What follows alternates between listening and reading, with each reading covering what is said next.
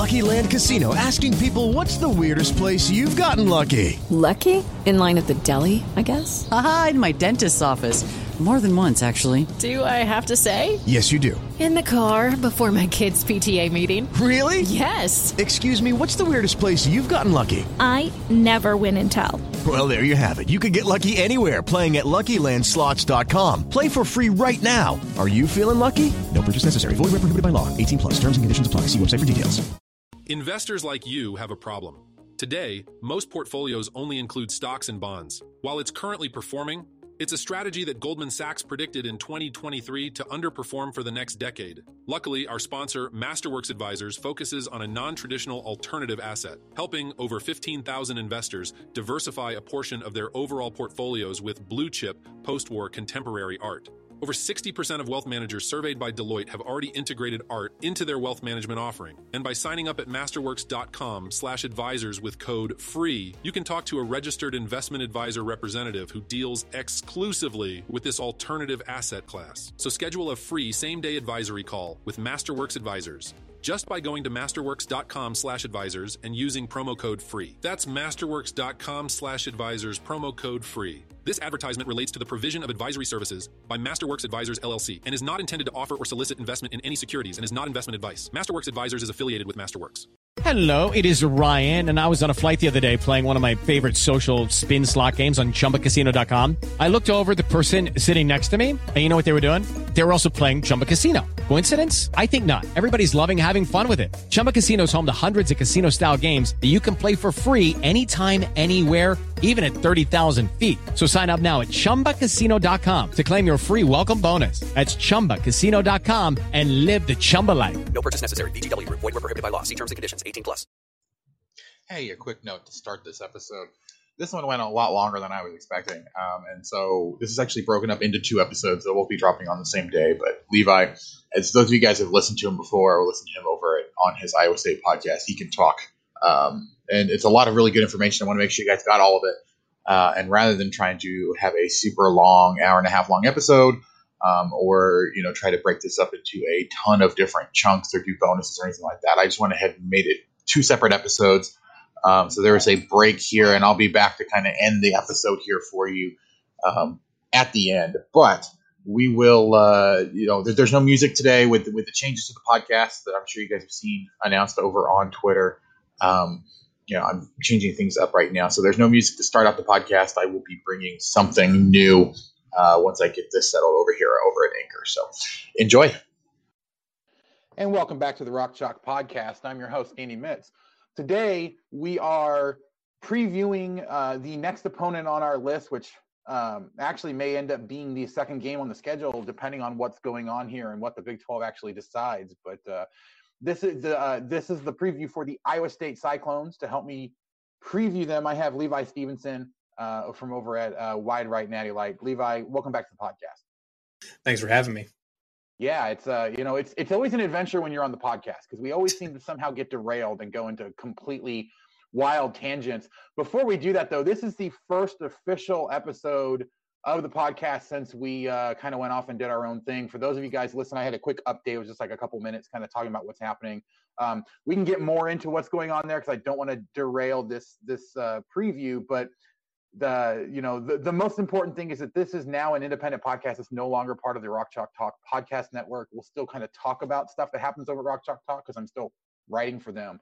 But this is now completely independent. So definitely look forward to some of the new changes that are going to be coming over the next month or so. We're going to be able to do a lot more fun stuff that I wasn't able to do before. But back to the task at hand, Levi. Obviously, Iowa State last year, it was kind of an up and down season. Got started off, and it was to be honest, like it was kind of rough for those that were expecting Iowa State to really be doing something and competing at the top of the Big 12 last year. Had some issues in the non-conference that potentially could have made it a little curious for those that were paying attention. But then the team kind of seemed to come on strong. Overall, what would you say last season was like for Iowa State fans? Did they kind of hit expectations? Did they fall short of what you guys were expecting them to do? I think pretty much any Iowa State fan would tell you that they fell short. That team underachieved. Part of it was due to luck. I mean, I'm not going to even hide it. Part of it was due to luck. I mean, if you look at any metric where just the way the ball bounced, a lot of times just didn't go Iowa State's way. And you can tell that because if you look at pretty much any advanced metric you can find, Baylor and Iowa State were almost identical teams. One team got a lot of lucky bounces, one team got none. And the one ended up 11-1 and in the Big 12 title game, and the other one ended up 7-5 and in the Camping World Bowl. And I think I want to ask you about that because I think part of it too, though, was that Baylor's defense was a lot more consistent, I think, last year than Iowa State's was. And Baylor was better. Baylor's defense was definitely better, especially like on third and long type situations where they made stops that they needed to. So they like their defense was more clutch in certain situations. Performance wise, metric wise, they weren't terribly different. Especially when you look at team metrics as a whole, as far as like expected points and stuff like that, and yards per play and things like that, or yards per play differentials and things along those lines, they were extremely similar. Iowa State's offense was better than Baylor's, but Baylor's defense was a little bit better than Iowa State's. So it washed out to where you had almost two identical teams.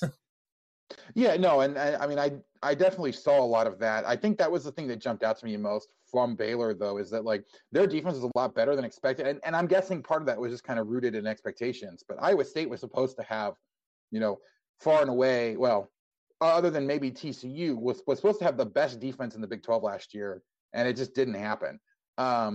There's a few different reasons for that. There were some pretty key injuries that happened. Specifically, Jaquan Bailey going down early in the year did not help. I mean, preseason Big 12 defensive player of the year goes down in like the third game. That doesn't help. Your pass rush gets worse. And then Greg Eisworth was in and out a lot of the year too, and he's kind of the linchpin of this whole defense and how it works. And when you're missing Greg Eisworth, you're missing a really, really crucial piece. Really the linchpin. And some of the corners didn't progress as quickly as we were hoping that they would. But there's a few key injuries, but there was definitely some times where it just didn't work. I can tell you that I know a lot of people thought that Ray Lima fell below expectations last year because his junior year he was really, really good, probably the best nose tackle in the entire conference, and one of the most underappreciated players, just one of the most underappreciated defensive linemen in the country. He had a really, really good junior season. The senior season, he didn't live up to expectations. He didn't hold his run gaps as well. He was basically a non-factor in the pass rush. So the heart of that defense, of Iowa State's defense, lies in the middle. It's the nose tackle, the middle linebacker, and then the roving safety. So that's right. Ray Lima. That's last year was Ryan Vance. The year before it was Mike Rose, and then Greg Eisworth. And when you lose Greg Eisworth, that's a huge piece you're missing. You're missing your pass rush, one of your pass rush threats off the edge with Jaquan Bailey. And then Ray Lima doesn't play up to your expectations. You lose a couple key pieces there. So certainly the defense, I think, underperformed. I think it was more so they were very correctable. It was correctable reasons that they underperformed. Where it wasn't a personnel issue from a like lack of talent. Like it was injuries and a couple of people weren't performing up to the way we know that they can play. So right. It's tricky.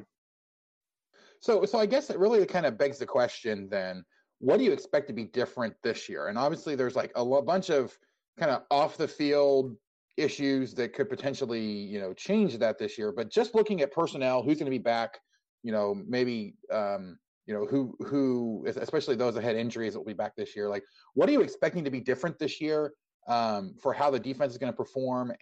And like, I think that ultimately is going to end up playing out on the field for their performance. So specific to the defense, you're going to see some new personnel on the defensive line. You're going to see a more dynamic defensive line, I think. One of the big changes that you'll see is Eni Wazirike, who has been one of Iowa State's better pass rushers the last couple of years. He is now up to 315 pounds and will probably move inside to a nose tackle. That'd be an absurd. He's like 6'7", too. He'd be like 6'7", 310-pound defensive end would be crazy. But he'll probably move inside, be sort of, I don't know if he'll play like a nose tackle spot so much as he will be kind of a rush defense, like a rush tackle. So you'll see him move inside. It wouldn't shock me to see them move Mike Rose back inside to play his more natural position. Last year he was good, But he wasn't as effective on the outside as he was his freshman year playing middle linebacker. So I could see him potentially moving back inside.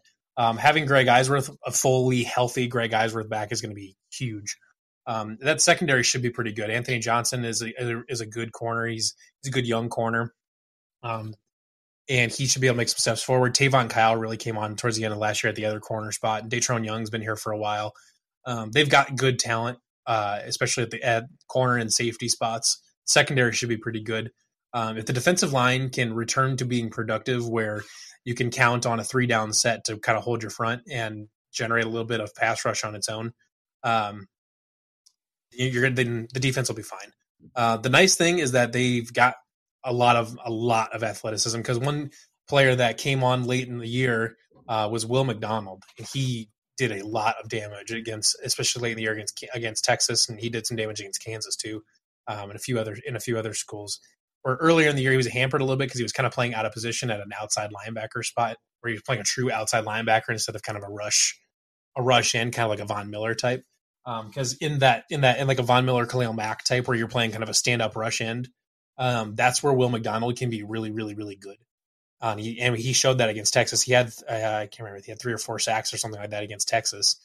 And if you go back and watch the film, he should have had probably like 6 or 7, because he got held on the legit holdings on like the other 3, because they couldn't deal with his speed at all. They just can't.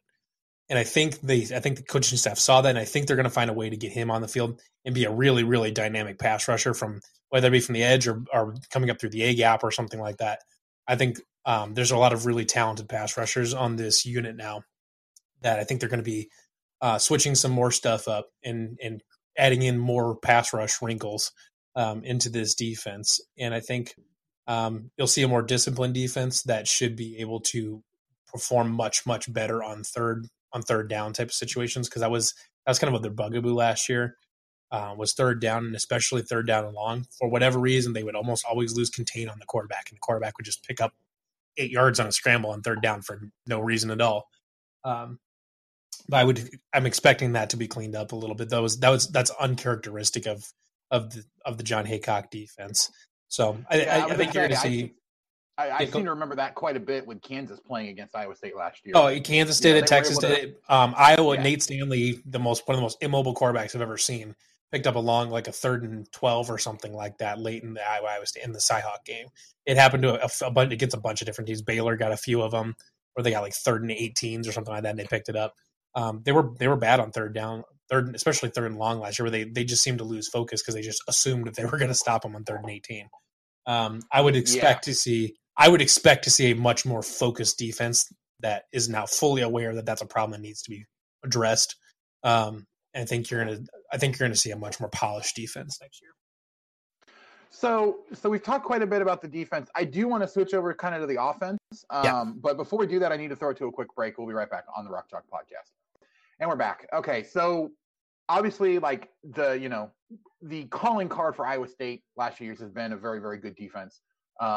And last year we kind of talked about those struggles and how we're expecting it to improve. But last year as well, like there was a lot of expectations, I think, for this offense with Brock Purdy coming back. Yep. And kind of all of that. Well, I mean, he kind of broke out the year before, and I think the expectation was they were going to take a step forward, and it just didn't seem to happen.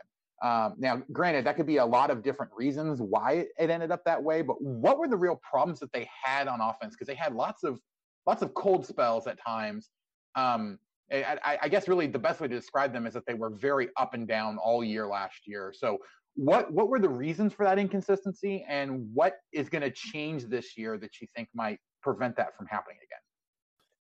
Well, a couple of things. So there was a little bit of inconsistency where some quarters they did, like Baylor. The Baylor game's a great example. For the first 2 or 3 quarters, they were kind of cold. They were having troubles moving the ball. And then the fourth quarter, they turned down. All of a sudden they're Oklahoma or whatever. And but to go to the overarching point that you mentioned before, they actually did take a pretty dramatic step forward. It was the best offense in school history by a mile and a half.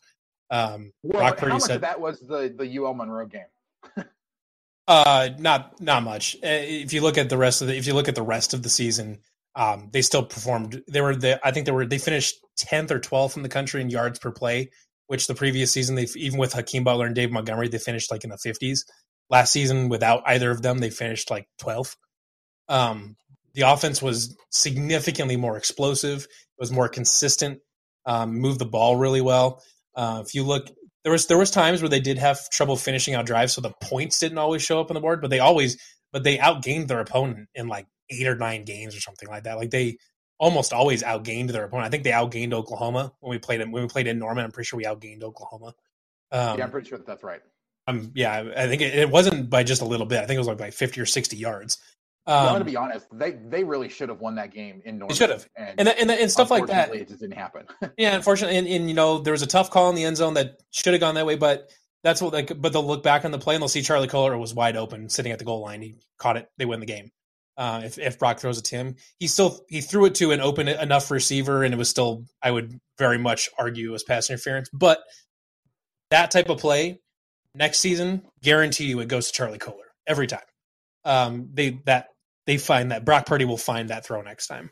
But anyways, to get back to the overall, I mean, the offense moved the ball light years better than any other offense in school history. Not even close. The 2 years ago, we saw you had Hakeem Butler and Dave Montgomery, and we had two of the best skill position players in the entire conference, and they were like 40th, 50th in yards per play, very kind of middle of the road. But last year they were like 10th. For most of the season, they were like in the top 5. Where it was a really good offense last year, actually. There's a couple times where they didn't finish out drives as well as they needed to, but for the most part, the offense did take a pretty significant step forward, which was a little bit surprising given who they lost. Losing Dave Montgomery and Hakeem Butler, probably 2 of the 5 or 6 best skill position players in the history of the school.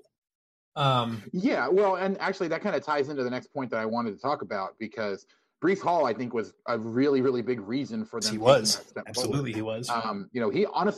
He kind of came out of nowhere last year. Depends on who you talk to.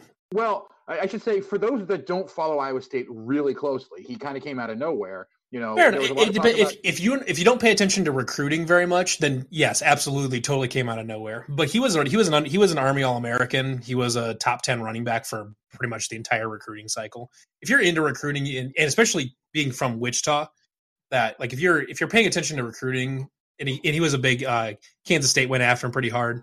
I think Iowa actually offered him too. So like if you pay attention to recruiting or recruiting the Big 12 in general, you probably at least heard his name. But yes, you are correct though that just for the average college football fan, probably kind of came out of nowhere. Well, and I'm going to be completely honest. Iowa State has not built up the reputation as a program where you're not going to get lots of people paying attention from the outside. Yeah, right. Yeah. Well, if he ends up going to Iowa State, it immediately, in a lot of people's eyes, makes you wonder, like, why didn't he go to a bigger program? And I mean, unless he's just absolutely lighting it up. For example, Puka Williams, when he came to Kansas, like there was a lot of people that talked about his, blazing speed on his college tape, but there was concerns about his ability, his size and his ability to be able to run in a high major type of program. And he's kind of, for Kansas, has kind of taken a lot of the country or even the conference by storm, just because they weren't aware of what he was able to do, and he's put up consistently big numbers. And Breece Hall last year, I think, set himself up to be that similar sort of type of player. And I think a lot of the Big 12 coaches knew who he was. I think the main thing with Breece is that the main concern would be is that he's good speed. He's faster than David by a full step or better. He's faster than David. I'll go on the record right now and say he's more talented than David. His ceiling is significantly higher than David's. But he's a drill threat guy. The main thing is he's not like ultra mega shifty where he's gonna like make a whole bunch of people miss, kind of like Puka, or like David did, or kind of like Puka does. He's not that kind of running back. So you always are like, when you have that kind of running back, you're always going to ask yourself, okay, he's breaking lots of tackles in high school, but can he make enough people miss, and can he break enough tackles in college to continue his production? And that was kind of the main concern with Breece, because he's more of an upright type of runner where he's like if you're looking just at pure running styles, not comparing talent, pure running styles, he runs a lot like Adrian Peterson does, where he's kind of a big one-cut guy, has a really nice when he wants to turn on the jets, he can really turn it on, makes nice one-cuts, can power through guys, can make guys miss. but he's really good at finding places to run and making a cut, hitting a hole, and then bursting through. Kind of like Adrian Peterson used to run. Yeah. I mean, and honestly, like if you're looking for a standout guy, someone you're expecting to really carry this offense moving forward, I don't know if it's well. I want your opinion on this because I think that the offensive production is going to be a lot more on Brees's shoulders this year than it is a guy like Brock Purdy. Maybe I'm missing something. Is there any kind of clear indication of where most of the offensive production is going to come from, or is it going to need to be really balanced for them to be successful this year? Well, last year, part of the reason it took such a huge step forward is because it was extremely balanced. There was multiple games where Brock was hitting 8, 9, 10 receivers in a game, where they were registering catches. Because you've got last year you had Michael Petway and Landon Akers and Deshaunte Jones and Tariq Milton and Joe Skates and Sean Shaw, Charlie Kohler, Dylan Sane or Chase Allen, like all of these guys catching being like significant targets in the passing game, all of them being heavily involved in the passing game. Instead of, find who you can, but otherwise just chuck it to Hakeem.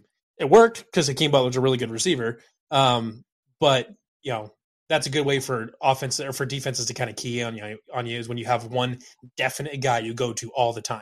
Whereas last year you didn't have that one dude that like drew a whole bunch of attention on the defense.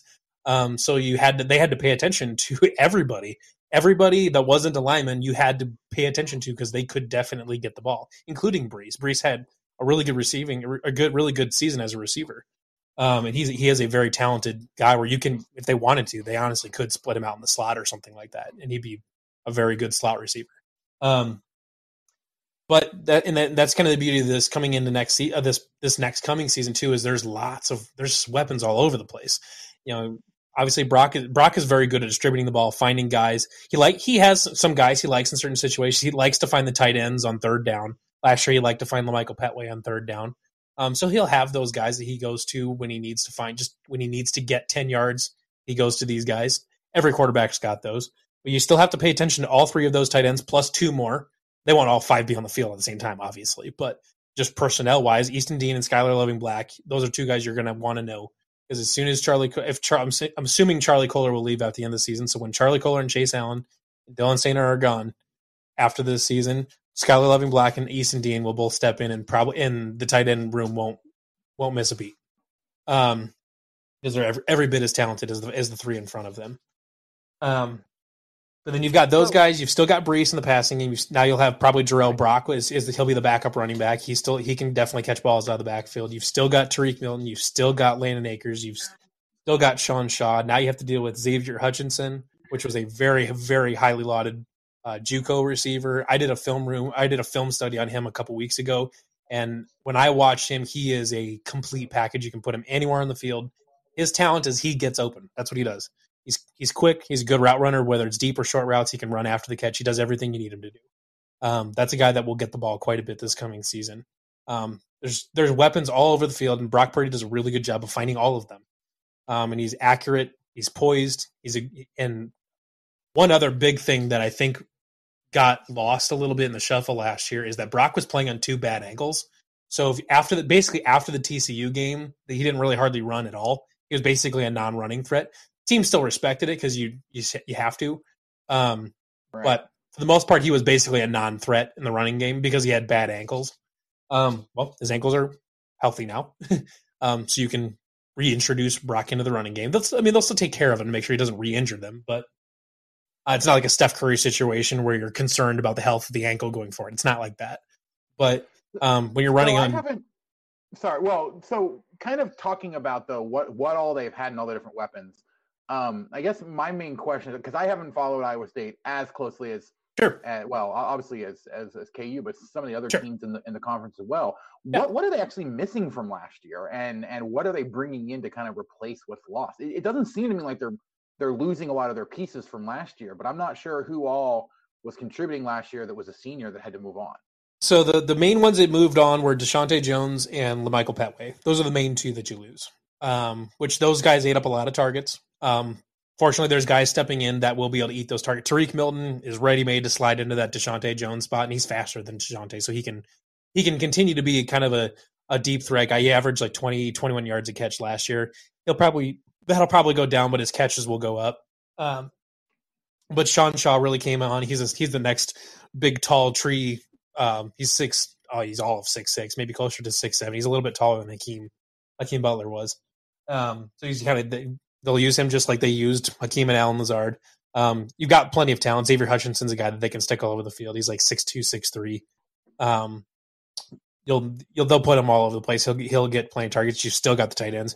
Your skill positions, the guys you did lose at the skill positions are easily replaceable, and you get everybody else back. The entire the ceiling of the offense revolves around the offensive line, how the new guys play out. Because you lose Julian Good-Jones, who was a left tackle, started every single game in his college career. You lose Josh Kniffel, who was the right guard, and you lose Bryce Meeker, who was the right tackle. Now, call it fortunate or whatever you want to call it. Not fortunate. Matt Campbell has done a good job of building up depth within the offensive line room throughout his career. And offensive line takes a lot longer to develop and to build depth in than a lot of other positions, because high school guys, receivers can come in, running backs, even quarterbacks can come in, and they can have success right away.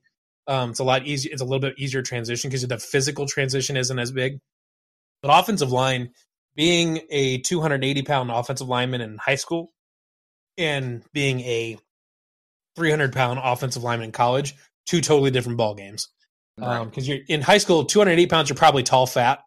You're a fat 280 as opposed to being a muscular 280. But once you spend a year or two in a college weight room, now you're a muscular 300. And that's a huge, huge, huge body transformation that has to go on. You have to the physical change from high school to college is bigger for the offensive line than any other position. But yeah, I mean, and also like that's the hardest one as well, because you have to build that rapport between right. The guys. Yep, you have to build chemistry, all of that. So it just takes the longest. So that's the one that always lags behind the improvement everywhere else, because like everywhere else in Iowa State's team is like if you look at everywhere else, if you look at even on the offensive line, if you look at the overall talent level of this team as opposed to like Paul Rhodes' last team, it's not even close. It's just not even in the same universe. Yeah. But this offensive line, so you lose Julian Good-Jones, you lose Bryce Meeker. Josh Kniffel was a good lineman. He's a loss. But you are replacing, in my opinion, and in the prevailing opinion of a lot of people that kind of really know football, you're replacing experience with talent. The guys that were in there, Julian Good-Jones, he played a lot of games. Played a lot of games at a bunch of different positions. He played center, he played some guard, he played tackle for the last couple of years of his career. Played a lot of games, experienced sometimes good, a lot of times frustrating. Bryce Meeker, kind of a low ceiling, medium low floor kind of guy. He'll show up to work, he'll kind of do his job, and that's about it. He doesn't really do anything. Josh Kniffel was a good lineman. He'll need to be replaced. But your two best linemen, which is Trevor Downing and Colin Newell, will both come back on the interior of your line. Those are two of your more promising ones. Then you have a few guys coming in. They'll be new guys, but they are very, very talented. They just need to get snaps. Joey Ramos will definitely be one of the starters at tackle, whether it's left or right tackle. Could be either one. There's another guy, Grant Treiber, Triber, depending on how you want to pronounce it. Was a well-recruited guy out of South Dakota. He's a very talented guy. He'll probably play the other tackle, whichever one is not filled by Ramos. And then you'll have probably big Rob Hudson. He is last time I checked, he's 6'8", 330, and he'll probably be playing as a guard. Oh my gosh, seriously? Yeah. I would say we'll have some size up front. And if those guys, the quicker those guys can gel, the higher the ceiling goes. Either way, no matter what, day one, they are more talented than the line last year. And how far they can take the offense, we'll see. I would expect by mid-season, they're probably looking like a fairly solidified line. And I think that's going to be a huge key. And I think honestly, probably the biggest thing that happened this offseason within the program, not including COVID or anything like that. Obviously, 2020 offseason has been riridicous, but within the program. We'll get to that. Yeah. Within the program, we're going to look back in a few years and look back at the defining moment of this offseason was when Matt Campbell hired a new strength coach, when they hired Dave Andrews, when they fired Rudy Wade and hired Dave Andrews. Everything that I've heard so far is that even though the players have not been able to be in the living room or not in the weight room, they've been working on their living rooms and in their backyards and stuff like that. That the improvements that the guys have made, even doing that stuff, has been really substantial. That the improvements they've made at home are greater than the improvements that guys had been making in the weight room under the previous strength coach. That's and crazy. Obviously once they can get them all in the weight room, things can take off. It's better training. It's more effective training. And I think we're going to look back, and that will help the offensive line develop and perform earlier by having a proper strength. Because I think what they saw against when we played Notre Dame, they saw the difference between an Iowa State and a Notre Dame is not the skill position players. Iowa State can hang with Notre Dame at the skill positions. It's the line, the offensive defensive lines is where you really see that's where the gap, that's where the separation occurs between an Iowa State and Notre Dame. Notre Dame's offensive line was significantly more. They're more talented, significantly more talented, and they were stronger. They were more athletic. They could do more, and I think, and they obviously just got dominated in the trenches that whole game, which is why that game did not go well. Well, and to be honest, like that was kind of the same thing with a team like Kansas State last year. Like they surprised a lot of people because their offensive line was heads and tails above the rest of their team. And, they had that talent because that was the one thing Bill Snyder was still really good at doing, despite all of his other failings, was, recruiting offensive linemen. And Chris Klieman was able to come in and really take advantage of that right away. Right. And so, like, Kansas had the exact same problem. They were completely dominated on the lines. I think everywhere else, they were probably comparable, if not maybe better at certain positions. But the line advantage for the Wildcats was so big. And Iowa State ran into the same issue against Kansas State in the finale there, is that the line really this really kind of stops Iowa State from doing what it was they wanted to do. And so hearing that, I will say that offensively, Dylan Sainer was missing from that game, and he is a huge, huge, huge linchpin in the running game. Because he is your fullback, he's your fullback H-back type of guy. Dylan Sainer, for anyone who doesn't know who Dylan Sainer is, he's kind of an H-back tight end kind of guy, but he's 6'8", 300 pounds, 6'8", 310, 320. Or sorry, he's not. He's like 6'8", 280, 290. And he runs like a receiver. He's kind of their lead running blocker. He's a terrifying human being. He is a huge part of the success of the Iowa State running game, and by not having him against Kansas State was a massive blow.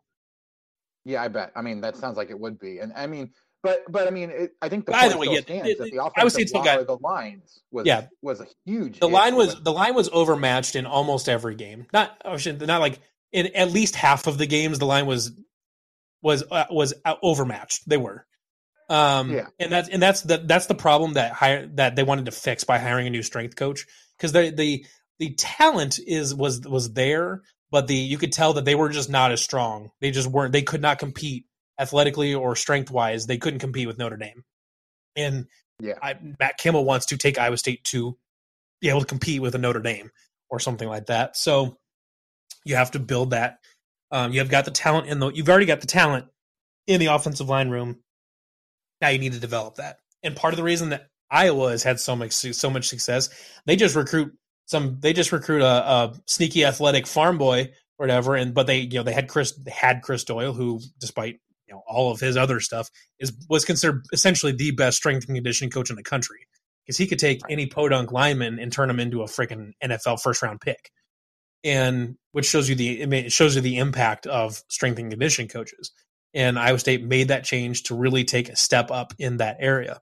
So I think we're going to look back on that and say that was probably honestly the turning point for what if Iowa State jumps the next couple seasons and say we jump from a on the edge of contending to full on contender every year type of thing, we're going to look back and say that's why. But when you have these young guys in there now that are going to be coming in, there's going to be at least 3 new starters on there, and they're going to be young. It bodes well for the future because Trevor Downing is just a redshirt sophomore, and Colin Newell is also a redshirt sophomore. You'll have a bunch of redshirt freshmen coming in, redshirt sophomores. Or actually, Trevor Downing will be a true junior, maybe. Either way, it's a fairly young line that will have at least 2 full seasons to play completely together. And by having that new strength and conditioning coach, the new program, they will help those young linemen progress much more quickly than they would have under the previous strength coach. So I the offense there's no reason the offense shouldn't be every bit as good as it was last year. But it has a chance to be better if the offensive line improves like I think it will. Yeah. So, all right. So I do kind of want to talk about some of the other developments and obviously kind of look at the schedule and how that's potentially changed. Before we do that, I need to throw it to one more quick break. We'll be right back on the Rock Chalk Podcast. And that's going to be it for this first episode here, the first part. We will have another episode again dropping today that will have the rest of our conversation with Levi, talking about the schedule and the other tangents that we kind of got off to when I had just anticipated coming back for one quick final segment to wrap it up. So if you guys haven't already, please go out wherever you get your podcasts. I'm not sure exactly where this is right now with the transition over to Anchor. I'm still working on getting distributed to things like Apple Podcasts, Spotify, Stitcher, all those different ones that we have had previously. But it will be there shortly. Keep an eye out for that. Make sure that you're following the Twitter page at Rock Chalk Pod. If you have any questions, you can email me at you can email me at rockchalkpodcast@gmail.com. But that'll do it for this episode. We'll be back with you guys again later today. Like I said, you'll probably be able to listen to these back to back. But we will catch you guys next time on the Rock Chalk Podcast. Sports Social Podcast Network.